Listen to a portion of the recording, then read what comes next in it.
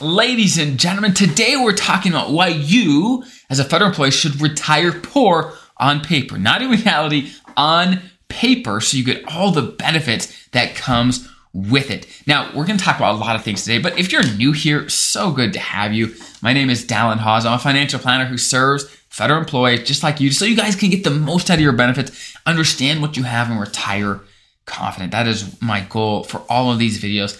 And let's dive right in. So the reason I say you should retire poor on paper is because we have to understand how things work in America, how things work in the United States of America. And right now, as things currently stand, the things that matter when it comes to taxes, when it comes to Medicare, when it comes to government programs, is your income. Income is what the government cares about. Income, cash flow, okay? However, so basically, the more income you have, then the more taxes you pay, the more premiums you pay for Medicare, the less government programs you're able to take advantage of. It's all about income.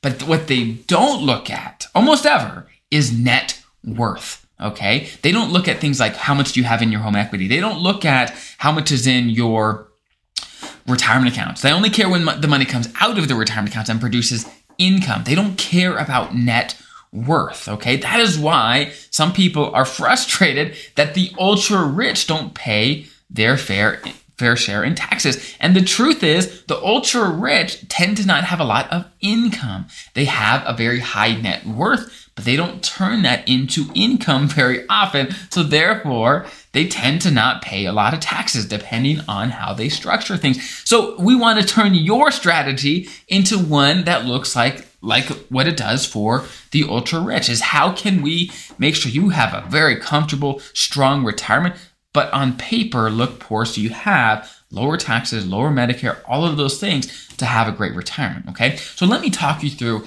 an ideal situation, okay? An ideal situation to quote unquote look poor on paper is, number one, have your house paid off come retirement. I know it's not always possible for everyone, but if you're able to do it comfortably, it can be a great thing. Now, I'm not saying take a huge chunk out of your TSP to pay that off. I got other videos on that topic. I'm not saying do that, but if you're able to get that paid off come retirement, it's a massive deal. Because just think through this for a second. Now, this applies to having any other debt as well, but I'm going to focus on a mortgage for now. If, let's say, you pay $2,000 a month in a mortgage, well, you have to produce, let's say, $2,500 or $3,000 a month of income, pay taxes on that to be left with, let's say, $2,000 a month to pay your mortgage, which is going to increase, of course, your taxes, going to increase your Medicare. It's going to increase all of those things. But if the mortgage is already paid off, then how much income it takes to actually help you live the retirement you want is much lower. So one big thing, again, they don't tax home equity. They don't do that,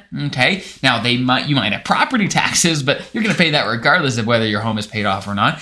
So having your home paid off come retirement is one way to quote unquote look poorer on paper, keep your income low while maintaining a high standard of living, okay? That's number one, your mortgage and debt. Having those paid off come retirement is a massive deal. Okay, next, we have to understand when it comes to your retirement accounts like your thrift savings plan or your IRAs, 401k, whatever you have or whatever your spouse has, we have to understand how those are taxed. Whenever you take money out of a traditional retirement account, like traditional TSP, traditional IRA, traditional 401k, any of the pre-tax accounts, which most of you have most of your money, if you're an average federal employee, you have most of your money in the traditional side and not in the Roth side, okay? When the money comes out of the traditional side, it's taxed as if it is income, okay? You don't get the special capital gains taxes. You don't get any of that. It's taxed at your normal highest income brackets, okay? We don't like that type of income. It is painful to pay the taxes at those rates, okay? Now, I understand all of us are going to have some of that type of income. That's okay. Like you're going to have your pension. You're going to have your Social Security. You're going to have some of that income. It's a matter of minimizing it as best we can so that we have more money in your pocket and less in the government in a completely legit and legal way, okay? So here's the deal.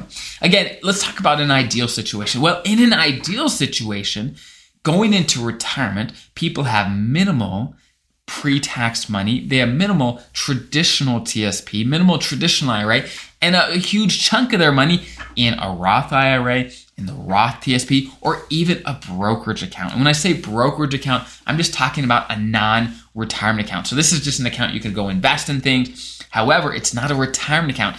And the reason I say brokerage account is often better than, let's say, a traditional TSP or traditional IRA is because over in the brokerage account, you actually get better tax rates, okay? You get capital gains tax rates, which is always lower, okay, lower taxes than if you take money, let's say, from the traditional TSP. Traditional TSP withdrawals are taxed at your highest rate.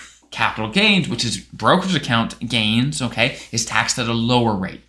It gets a little more complicated than that, but that's the theory, is that you pay fewer taxes when you take money from a brokerage account, okay, than you might from a traditional account. Obviously, a Roth account is the best because you don't pay any taxes there. So in an ideal situation, we have as much in the Roth and brokerage as we possibly can. You don't have to kill yourself to do that, but that's the theory. That's the ideal. We're never going to reach the ideal perfectly, but that's the theory, okay? Now, many people ask, okay, well, I'm making a lot of money now. I don't want to put into the Roth. I don't want to pay higher taxes now. And that may be the case. Maybe you shouldn't. However, for many people, it makes sense to do the Roth now. I've got other videos that are going to go dive into more depth into when you should do the Roth and the traditional. Go check those out if you want more in depth. But let me give you the short answer. Is taxes are probably going to go up in the future. Probably, if I was a betting man. They're scheduled to in 2026 already. So they're probably going to go up. It's just a matter of when and how much, okay? So if you can pay the taxes now, it's probably a good idea. And most federal employees are actually in a very similar tax bracket in retirement as they are while working, okay? So if you could pay them now, it probably makes sense. But let's say you're in the exact same tax bracket or tax brackets go up. Let's say maybe you do pay a little extra taxes now by doing the Roth now. Let's say that's the case. It's not, most of the time it's not the case, but let's say it is the case.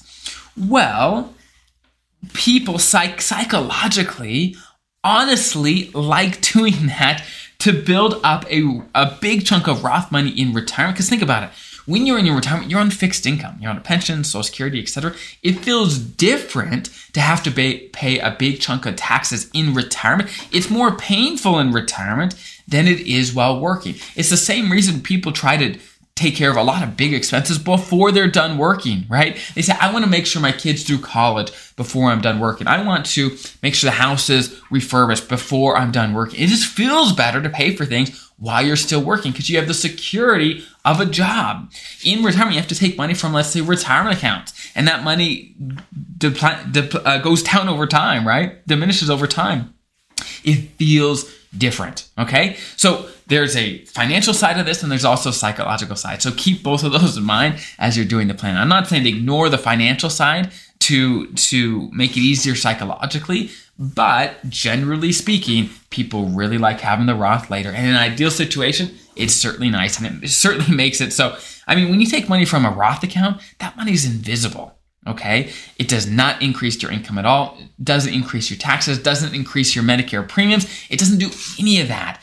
It is a massive tool in helping you appear really poor on paper, but not in reality at all. So that's the gist of my content today, of my video today, is that the government doesn't like to tax low income folks. And if you can set up your retirement so you look like you have low income, but in reality, you've got a strong pension, strong Social Security, strong retirement accounts, they just happen to be structured in a way so that it looks like you're poorer than you actually are because they don't tax net worth, right? Think about it. So I hope that's helpful. If you have any further questions, there's a link below to submit those. And I hope you guys have a great rest of your day and I'll see you guys next time.